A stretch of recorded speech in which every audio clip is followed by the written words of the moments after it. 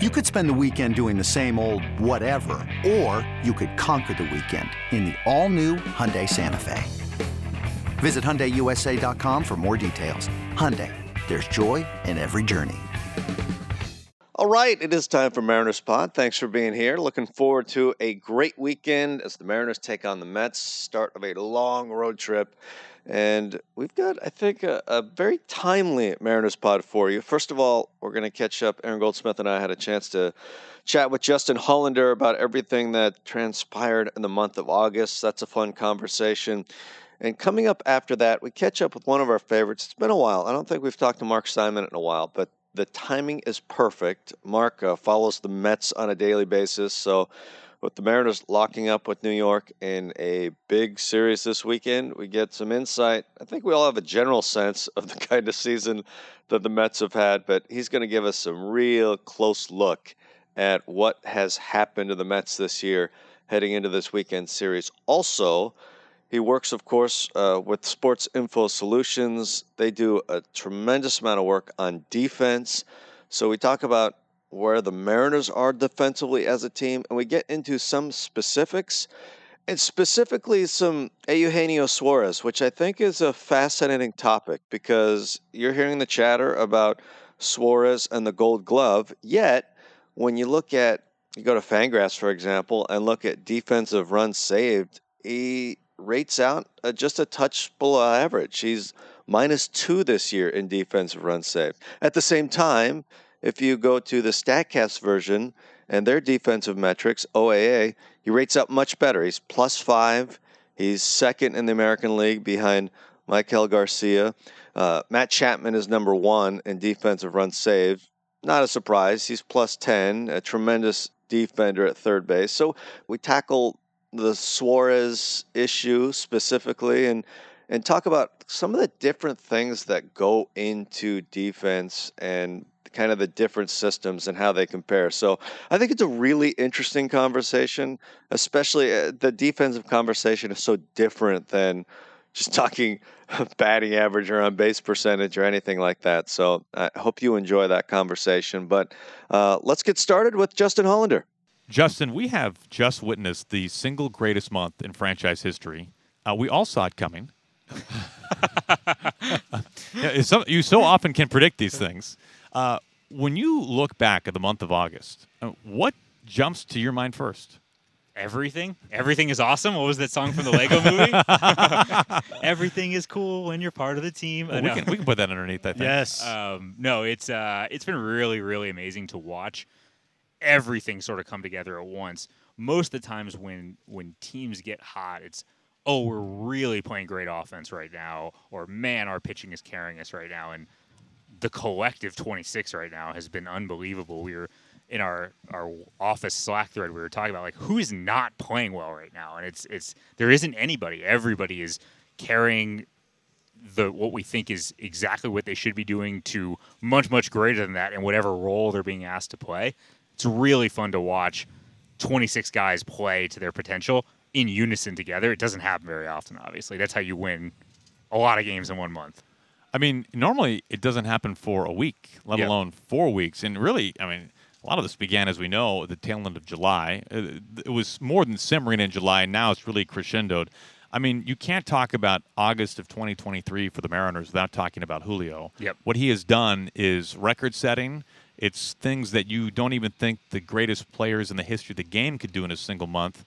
And yet, like, when you think about how great he can be, at the same time, it's like, yeah, no, I could see him doing that. And he has. That's the amazing thing. I didn't see this. I mean, he has been hotter than the sun. Whatever, like, cliche expression you want to put on it, everything that hits his bat is either a rocket or it's perfectly placed. And I think the game we saw on Monday, the first game of the Oakland series, was like an exemplification of every tool you could have. He hits a rocket to the gap in his first at-bat. He hits a homer in his second at-bat. And then he runs 31 feet per second in his third at-bat on an infield hit. And then he gets another infield hit in his next at-bat. He's just showing you the whole array on top of stealing an ungodly amount of bases. He's on base all the time. And other than a couple of times when the umpires took away stolen bases from him earlier in the month, he's basically been flawless at grabbing the extra base when he can. And he's played unbelievable defense on top of it. he's showing you an array of skills that are truly different than almost anyone in baseball has. You're putting him in unique categories like Acuna, Mookie Betts, Mike Trout, Ohtani, the best players who can affect the game in every phase possible, and that's what he's doing right now. It's been incredible to watch. That's what really stands out. We know he's got this ridiculous collection of skills, and it's like he is showing them all off at the same time, which is incredible. He's been good all season, right? But this is a whole nother level. What has allowed him to go from good to otherworldly at this point? I think expectations of that if you're the most talented player that you should always be at your peak are a little unfair. And I think when he came out of the gate and it was a little slow and he was trying to find himself, that people sort of got, I don't think it's unfair, but there was sort of like a negative bias created to what he wasn't doing as opposed to what he was doing. You know, somebody was joking like, for a guy who's having like an on pace for a 3.5 win season, everybody's complaining a whole lot about how it's going. And then it all clicked. He made some mechanical adjustments with working with Jared DeHart, our hitting coach, that I think have really taken hold. Just more syncing up his lower half and his upper half, creating less jumpiness at the plate. I think that's allowed him to see the ball longer, to make better swing decisions. We talk about it all the time. I'm sure everyone is sick of hearing me or Jerry or Scott talk about that the foundation of everything offensively and on the mound has to be controlling the strike zone. If Julio swings at the right pitches, he's going to be great, like all-time great. And what we've seen over the last month is him really lock in and square the ball up because he is more often than not swinging at the right pitches. And when he is, he's mechanically in sync enough to do damage on them. His strikeout rate has gone down every month. Yep. Right? I mean, and nobody hits the ball practically harder than Julio. So you're right. When he swings at the right pitches, good things happen. And the same can be said for Teoscar Hernandez. I mean, we've seen peak Teoscar Hernandez in August, essentially. Yep. The Silver Slugger version of Teoscar who can carry a team for weeks at a time. I think Teo put a ton of pressure on himself coming to a new place in the last year of his club control, in a ballpark that's big, in a team that had expectations. And he sort of started to find himself as the season went on. And then the trade deadline happened, and there was all this talk. Are we going to trade Teo? Who's interested in Teo? Where's Teo going to go? And I remember seeing him the day the deadline passed, and I walked downstairs and I gave him a hug. And I just said, I'm really glad you're here. And it was like, he was exhausted emotionally. You could tell. It was like he was thrilled that he was here and also just thrilled that this is behind him, the uncertainty. I don't think people have a true appreciation for the changes that exist in someone's life. Like, what if I asked you just to pick up and move, either with or without your family, on a day's notice and go play on the road every day after that? Like, sorry, Goldie, you're now broadcasting for the Marlins. Like, you can bring your family with you or not. It's up to you. Like, you know, good luck to you. Hope you figure it out and go be your best version of yourself. You don't know any of the other players. You don't know the coaches. You've never hit in the ballpark before. Good luck. And to have that be on your mind is, oh, God, am I going to have to move again? I just spent most of my major league career with the Blue Jays. I've come to a new place. We're finally getting settled, and now I might get traded again. What's that going to be like? And to have that be behind him and just relax and go play free, I think has been a huge, huge weight off his shoulders. Can you do that Goldie to the Marlins thing? Do you have the power for that? I obviously have a no trade clause. Man, because that would be great. Goldie had a lot of juice this offseason. I've 10-5 rights. Is that correct? Correct. Yeah, I think so. So Thank I'll you. talk to Kevin Martinez and make sure it's iron. I think I'm in the driver's seat here. Thank you very much. You know, that's great perspective, by the way, because Gary and I have said those kinds of things before, but coming from you and the way that you put it there, I mean, it's pretty crystal clear. Because you're right, it is a big life change, and we talked to Logan Gilbert about what it was like for him, because nobody saw Logan Gilbert's name being thrown around when the Mariners broke camp back in Peoria. If you would have fast forwarded to the trade deadline, and he said something really interesting, and you know Logan even better than we do. He said, I've come up through this organization. These are players and coaches that I've gotten to know. Right? These are my brothers, and I want to be here, and I want to be a part of this. You could really sense and feel the genuine buy-in, and I have to imagine it's the same for so many of your players, especially those who, like Logan, are homegrown. We have a lot of players that either they're traditionally homegrown, meaning we drafted or signed them as international free agents as teenagers, or we acquired them before they became established major leaguers, guys like Kelnick or J.P. Crawford or Andres Munoz or Matt Brash. Like, they're Mariners, regardless of whether we signed them to their first contract or not. I think there is a comfort level that exists. And for so many of our players, I did want to tell them, Logan as being one of them, hey, don't worry about it. You're not going anywhere. It's just hard in our position to do that because you can't make promises that you're not certain you can keep. I think the odds of any of those guys being traded was very low. You never want to go back on your word. And so, like, I had joked about it when there was a story that came out that there was a team interested in Logan Gilbert. I wanted to say, yeah, there's 29 teams interested in Logan Gilbert. He's awesome. Like, I'm sure that if we put Logan Gilbert and send an email to the league, does anyone want Logan Gilbert? Everyone will respond and say, yes, he's awesome. So I think that's a hard part of this business. I know for players that are dealing with it for the first time, it's really tough. It's tough when your wife or your fiance or your parents are calling and wanting to know, do the Mariners not like you anymore? Are you going to have to move? What's it going to be like in this place? Do you want to go to this? Those are questions they've never had to answer before or deal with. Whether they were high school players or college players, they've essentially chosen their destination. Then they got drafted or signed. If they signed, they chose their place. If they got drafted, they knew it was out of their hands, and they've been in the same place forever. A lot of players that we've signed wanted to be here, had a great experience in our developmental system, and achieved a lot of success, both in player development and now in the major leagues. It's a hard thing to think, oh, God, I may not be here anymore. This is I've only ever driven one place to a home game. I've only ever been in one home clubhouse. Those are hard things to manage as you get in and around a trade deadline. Whenever there is a season like this, a team that makes a push to the playoffs, there always is a guy or two that you just didn't expect their contributions. You have a number of guys like that. But I'm thinking of Topa and Spire in particular and what they have done for your team this year, especially with the backdrop of everything both those guys have gone through in their careers and lives to get to this point and their contributions. What have they meant to you in the bullpen? Unbelievable stabilizers for us. And, neither guy broke camp with us, and people don't remember that. We gave deference to the guys that performed for us last year who were awesome. And coming out of camp, we didn't want to let jobs be decided by spring training games in Peoria. We didn't think that was the right thing to do unless it was a huge separation. And I joked with our staff, however you think it is today, it'll change in a week. Whether we wanted to or not, it'll change in a week. And a week later, Topa and Spire were here. And they've been rocks for us. The way that Scott manages the bullpen is really dependent on our ability to pivot out of the starter and fit guys into different pockets and to be adjustable. Scott's talked about forever how he hates the term closer. We haven't had a closer here in a while, and we've seen Topa and Spire and Mooney and Brash and Paul when he was here all float between different leverage roles depending on the situation of the game, depending on the pocket of the lineup. It gives Scott so much freedom and trust to know that those guys are available to him every night and that he can trust them. He can trust them to miss a bat. He can trust them to throw strikes. No one has contributed more to our success out of the bullpen than those two guys. Justin, as always, man, this has been awesome. We really appreciate it. Been a fun month. Let's keep it going. This episode is brought to you by Progressive Insurance. Whether you love true crime or comedy, celebrity interviews or news, you call the shots on what's in your podcast queue. And guess what? Now you can call them on your auto insurance too with the Name Your Price tool from Progressive. It works just the way it sounds. You tell Progressive how much you want to pay for car insurance, and they'll show you coverage options that fit your budget. Get your quote today at Progressive.com to join the over 28 million drivers who trust Progressive. Progressive Casualty Insurance Company and Affiliates. Price and coverage match limited by state law. There's Mariners General Manager Justin Hollander, and now we turn our attention to Mark Simon.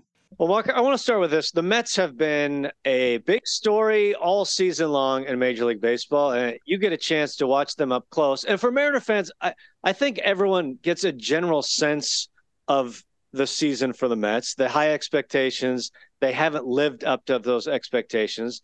But for fans that don't watch it every day and don't see it every day like you do, how would you describe how the Mets got to where they are now, which is shockingly a last place team in their division? Yeah, so I've been calling them the Melts for much of the season because I just feel like that's a more appropriate word, and it's Mets plus L, right? You had the combination of injuries that forced people into positions that they weren't necessarily ready for. You had not just injuries, but also lack of production at certain positions that forced someone like a rookie like Brett Beatty, who comes pretty highly touted. They give him a very fair shake at things, and he just runs into trouble. He had a 620 OPS. They wound up eventually sending him down. There's situations like Starling Marte, who was terrific last season, but he's old. He's 34, and he showed his brittleness a little bit this season. He's basically been nothing for them, playing about half the season. Pete Alonso, for an extended period of time, was in the low 200s batting average wise. His power surge has come.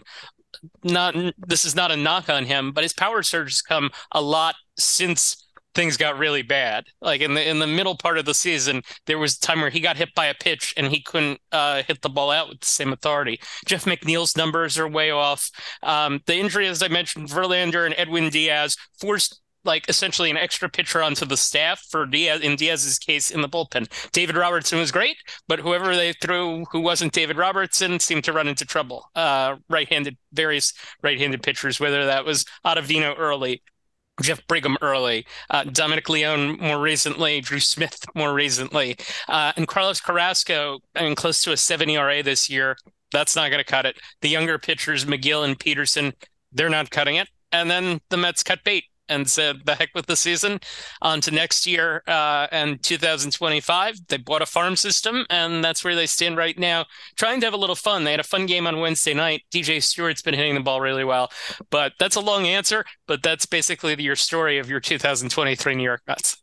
Yeah, it's a long list. Oh, well, speaking of next year and the year beyond, do you feel like when you look at this roster, is this like a quick, hey, they'll be in contention next year? Or do you feel like this may be a longer couple-year process to be a contender in the division?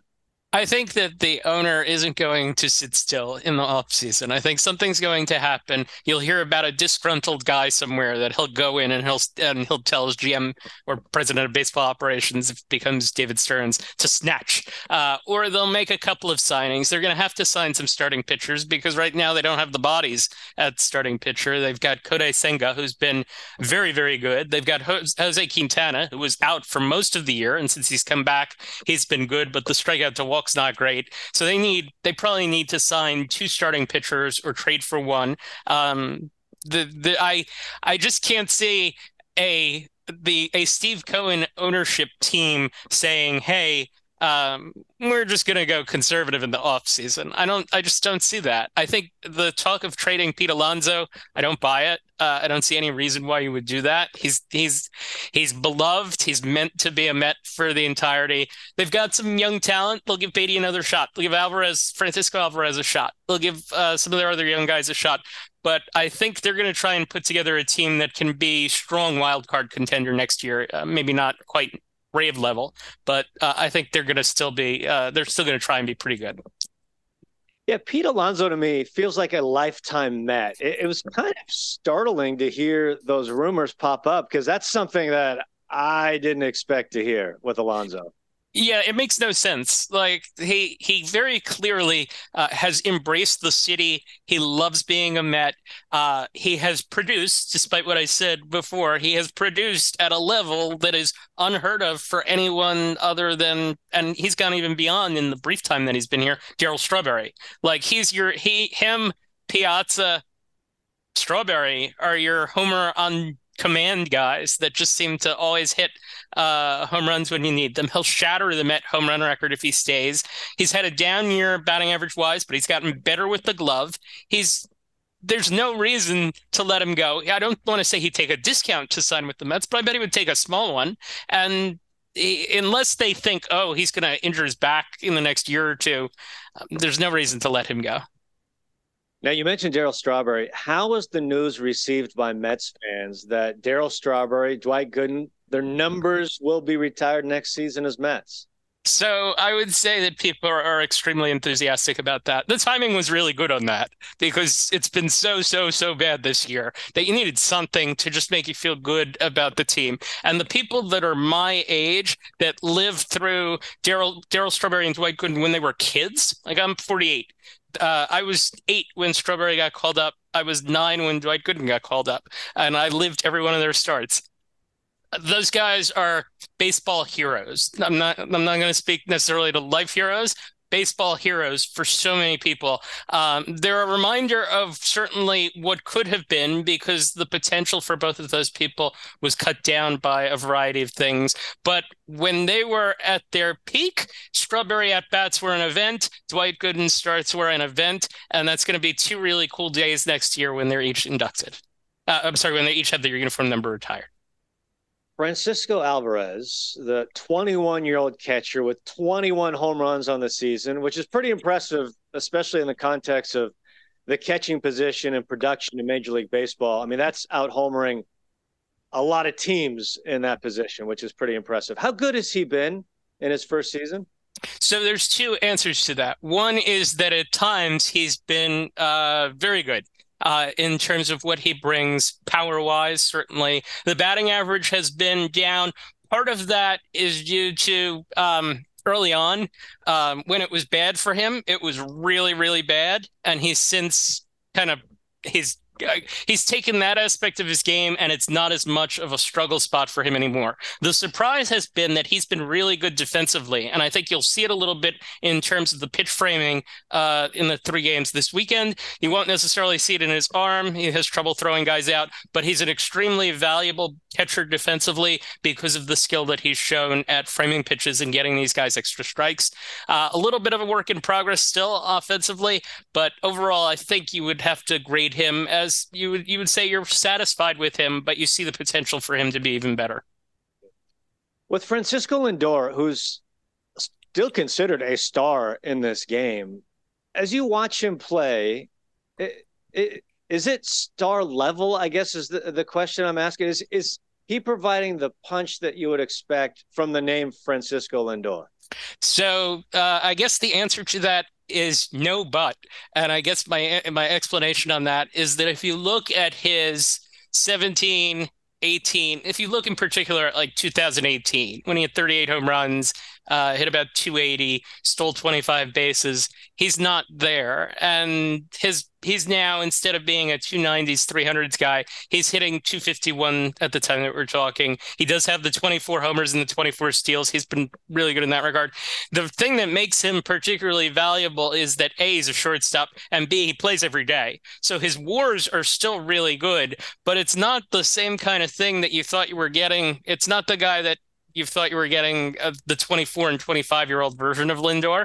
And he's another one who I feel like the better days for him this season have come after the team was really kind of dunzo, more or less. I'm looking at it right now. On July 4th, he was hitting 224, and his batting average has gone up nearly 30 points in that time. Let's shift gears and talk some defense. You and Sports Info Solution do such great work when it comes to defense. Before we dive into the Mariners kind of specifically, just in a general sense, what kind of defensive team are the Mariners compared to other teams in Major League Baseball? So I think that if you're going to do like rankings, you wouldn't necessarily say, oh, the Mariners are like the 6th best or the 8th best or the 10th best. They're 7th the day that we look at this by our measures. I feel like there are tiers in baseball this year. The Blue Jays and the Brewers are kind of in that top tier. And then you've got the Padres, the Dodgers, the Rays, the Diamondbacks, Seattle, Baltimore, the Cubs. Certainly the Cubs might be at the top end of that. You've got this hodgepodge of like 8 or 9 teams that I would define as pretty good, but not necessarily great. The Mariners are particularly strong in certain areas, and the numbers in some other areas are not as strong. A team like the Blue Jays, other than first base, is pretty much strong across the board. The Brewers are pretty much strong across the board. The Mariners are like good. They don't necessarily have that super duper kind of thing going though. You know, you make a great point, because that's how I think about the Mariners. They are good just about everywhere, but not spectacular anywhere, which is interesting because as a philosophy, I don't know if you've thought about this or not, but I wonder, like, what is more useful as a defensive team? Would you rather be just kind of good everywhere, or would you want to be standout in some places, but in other places it's down? I don't know the answer to that. I just think it's interesting to think about when you talk about team defense. I would stress catcher, shortstop, center field, second base, probably in that order. The Mariners, it's funny because the Mariners, by some measures, Julio rates great in center field, not necessarily as much in ours. But those the up the middle positions, because those are the ones that seem to be the most involved in the game. I think that's where I would go. Like, that's why I said the Cubs before. I like the Cubs because the Cubs are really, really strong at short and second. They've improved considerably in center field, and at catcher, they're good enough, basically. So yeah, like, that's a team that I like defensively. The Blue Jays would certainly be another. You mentioned Julio. It's interesting too when you look at the Mariners outfield that rates pretty well, and especially Cade Marlowe, who's made a really big impact in his short time so far at this level defensively. It's been pretty impressive.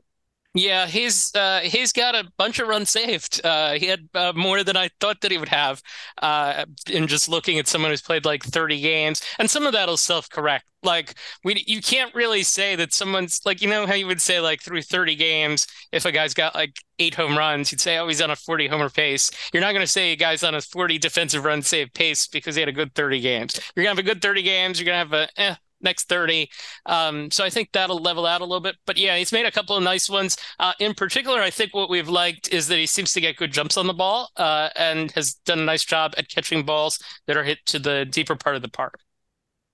One of the reasons I always look at the stuff that you guys do defensively is I think, speaking for me, when you watch a game, it's really hard to concentrate on defense because you're following the ball. For example, like, it's hard with the naked eye. You're watching a pitcher throw. You're watching the bat off the ball.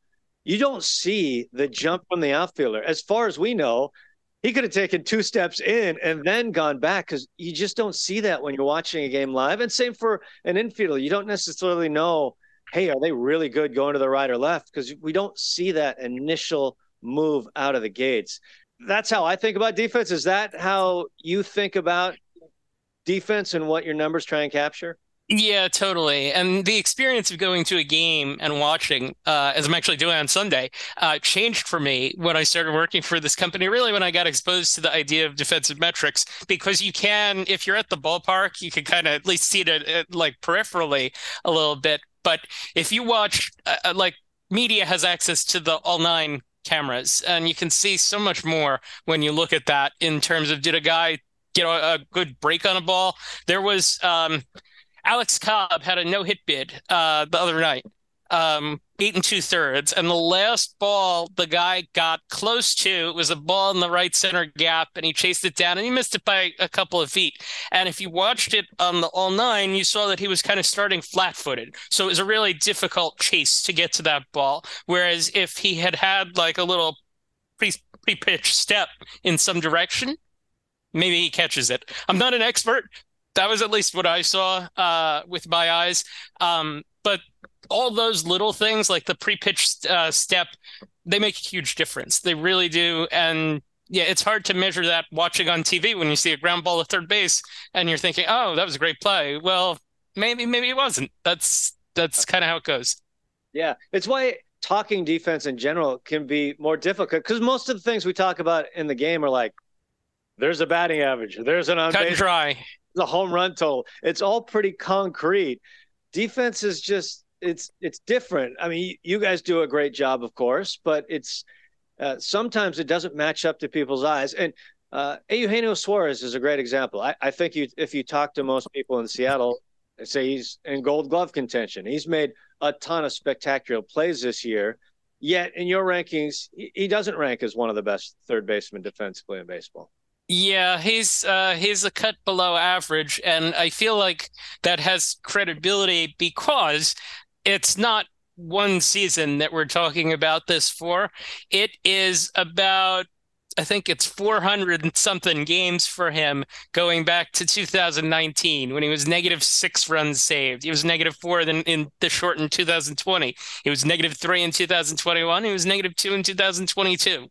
So there's a track record there. It's that he's got.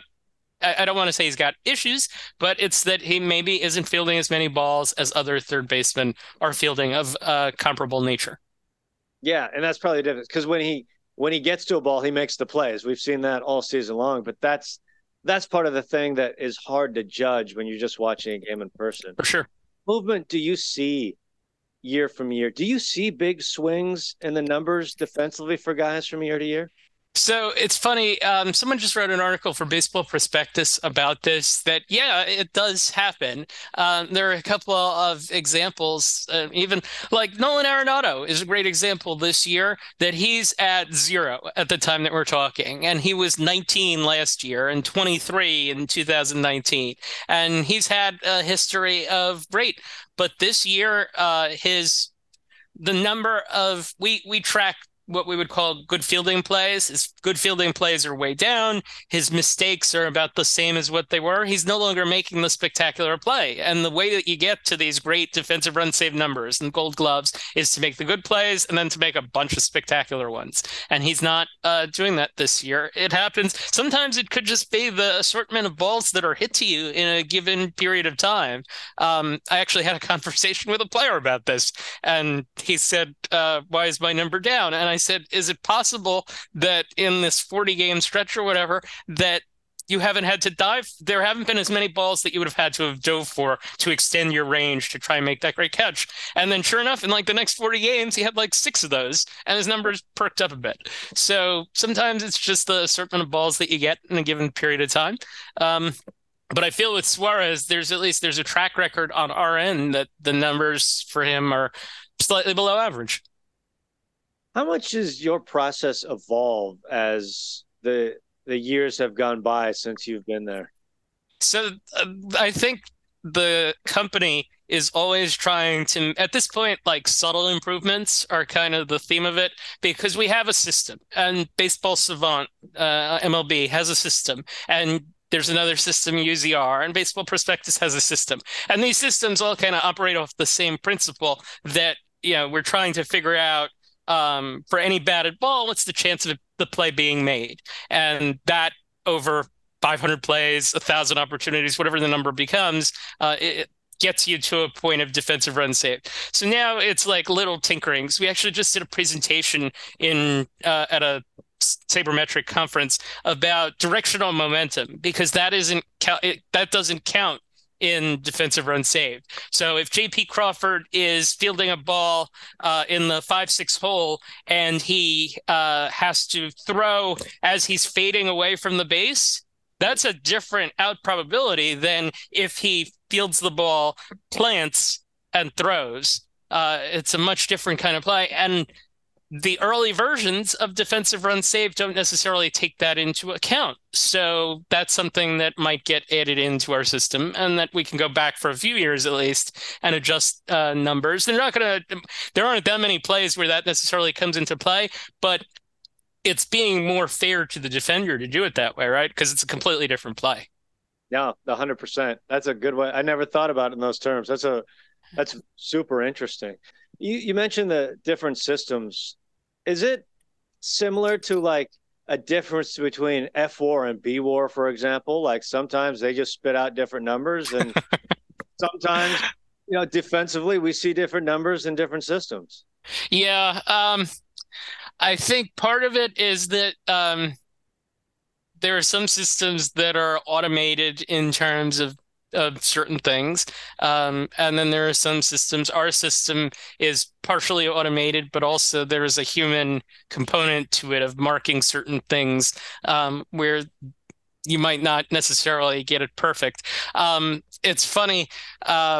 Mike Petriello and I often compare on certain guys, and sometimes we feel like we can figure out why the difference exists, and sometimes we just throw up our hands and we say we don't know. But yeah, yes, that happens. I think in the end, what I try and look for is, like with Suarez, track records of certain things. And if a guy's got 3 or 4 years of a certain thing, then I'm going to say, okay, I feel pretty confident in this.